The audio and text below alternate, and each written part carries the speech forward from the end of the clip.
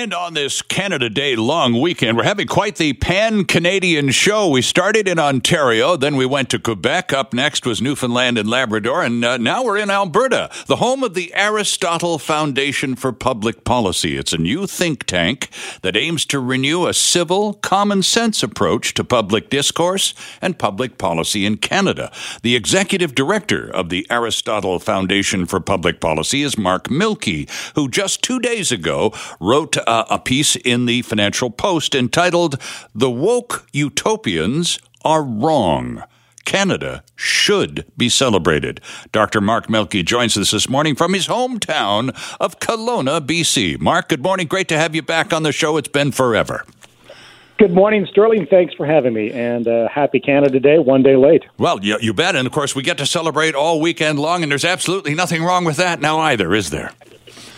Not at all. Look, Canada is worth celebrating for a number of reasons, but these days you often find people who look at flaws in history, which is not a surprise.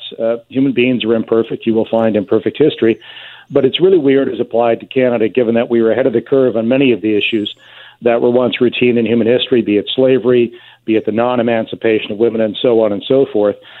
People these days, at least among the chattering classes, as I call them, I don't think this is the majority view among Canadians, sometimes denigrate Canada as if they look back and apply a utopian standard to the past in a way the 20th century utopians used to look to the future, religious or Marxist or something, and think they could create a perfect environment in the future. It's even weirder to look at the past and think it should have been perfect. None of us is perfect today. But more positively, look, Canada has been ahead of the curve for a very long time on many of the issues that were blights on human civilization. And we should remember that and, frankly, celebrate that. Now, let's talk a little bit. I'm just quoting from your article the other day in the Financial Post. Today's reflexive Canada critics apply utopian thinking to the past. They look back and see that Canada's first Prime Minister, John A. Macdonald, or some other historical figure, Egerton Ryerson comes to mind, was imperfect and didn't have 2022 views in 1867. But why should we expect our predecessors to have been flawless? We certainly aren't. Or to follow 21st century policy prescriptions in the 19th century. This is I suppose, the absurd point that strikes a lot of us as unacceptable. It's simply, it's ridiculous, Mark, to expect people 150 to 200 years ago to be able to think in the same mode as we do today. It's absurd. Well, it also shows a bit of, how can I put this, immodesty about our own positions today. And often it's directed only towards one group of people in the past as opposed to others. You don't see, for example, the same criticisms of Pierre Trudeau, even though he had what I would call very classical, liberal, and defensible views on matters of individual rights, and he applied them even to Indigenous Canadians and was pilloried for doing so. Mm-hmm. So part of this is, it becomes wrapped up in politics, which I don't think is helpful. But it's not only that they didn't have our views back then, it's the wrong way of looking at history. Look, let's look at a clear issue, statues, putting up statues or taking down statues around the country, around the world. Mm-hmm. What's a good measurement for that, or a good way to think about that?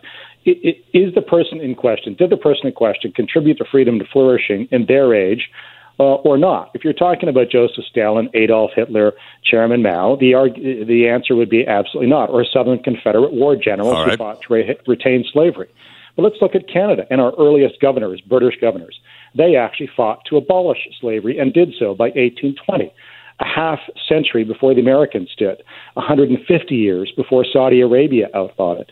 So let's look at Canada vis-a-vis the time that it was in and argue, were they successful in expanding freedom and flourishing? And I would argue, for the most part, the answer to that, with many past Canadian politicians or governors, is yes.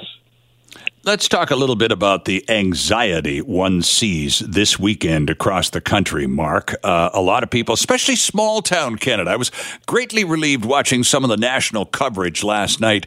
In the big cities, there's all sorts of rhetoric and confusion and all the rest of it. But in a lot of small-town Canadas, especially after a couple of years of pandemic forbidding to do so, they rolled out the Little Canada Small-Town Canada Day Parade, complete with the Boy Scouts and the Girl Guides and the high school band.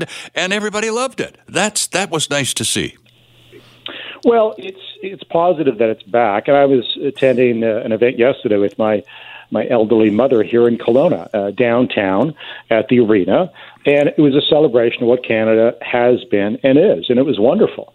The mayor, I believe, is of East Indian origin, and half the crowd there was what we call, I hate this word, minorities, but that's the word you use these days. So let's go with it. Non-European types, if I can put it, more positively. In other words, the crowd reflected what Canada is today, and they were celebrating Canada today, and that's the proper way to look at it. How did we get here? Right, in 2022. It didn't happen by accident. It happened because of great ideas that were not widely applied as they should have been in 1867. The ideas of John Stuart Mill on liberty, the ideas of Mary Wollstonecraft. These are British thinkers. The British get pilloried these days, but frankly, they had the right ideas when it came to individual freedom and liberty. The problem was they weren't granted to everyone from day one. Right. But that doesn't mean the ideas were wrong. The founding ideas of Canada as a liberal democracy are heading in that direction. So we should celebrate Canada for what the initial ideas were and how they evolved over time to give people of every background, of every ethnicity, of every immigrant status, rights in this country. So individual rights and law and policy. I mean, look, Canada today isn't perfect. You can look at the federal government or the BC government or any government and say, I don't agree with X, Y, or Z. Sure. I mean, that's a conversation for another day. Let's not define ourselves by politics in 2022 as opposed to where was Canada historically vis-a-vis other nations, and has it been, in general, a success story vis-a-vis many other countries around the world? I would argue, yes, it certainly has. It's kind of difficult, too, at times, though, to feel celebratory when your leader, your example, as is in the government of Canada, is really sort of not a very Canada-friendly outfit. We just never seem to be able to measure up to their exalted standards, and that allows them lots of opportunity to tell us that we just have to be better. We've just got to be better. We're not quite there yet. And of course, we're also a post-national country. I don't think the government of Canada likes Canadians very much, and it shows. And it shows in terms of angst on weekends when we should be able to relax and have a little fun. Well, leadership matters, and the post-national idea is just nonsensical and contradictory. Every nation has to have a set of founding principles upon which it agrees. It's a bit like a car engine. I mean, look, you can have any model of a car out there, but at the very basic level, your car has to have an engine. It has to run. It probably has to use gasoline or electricity these days.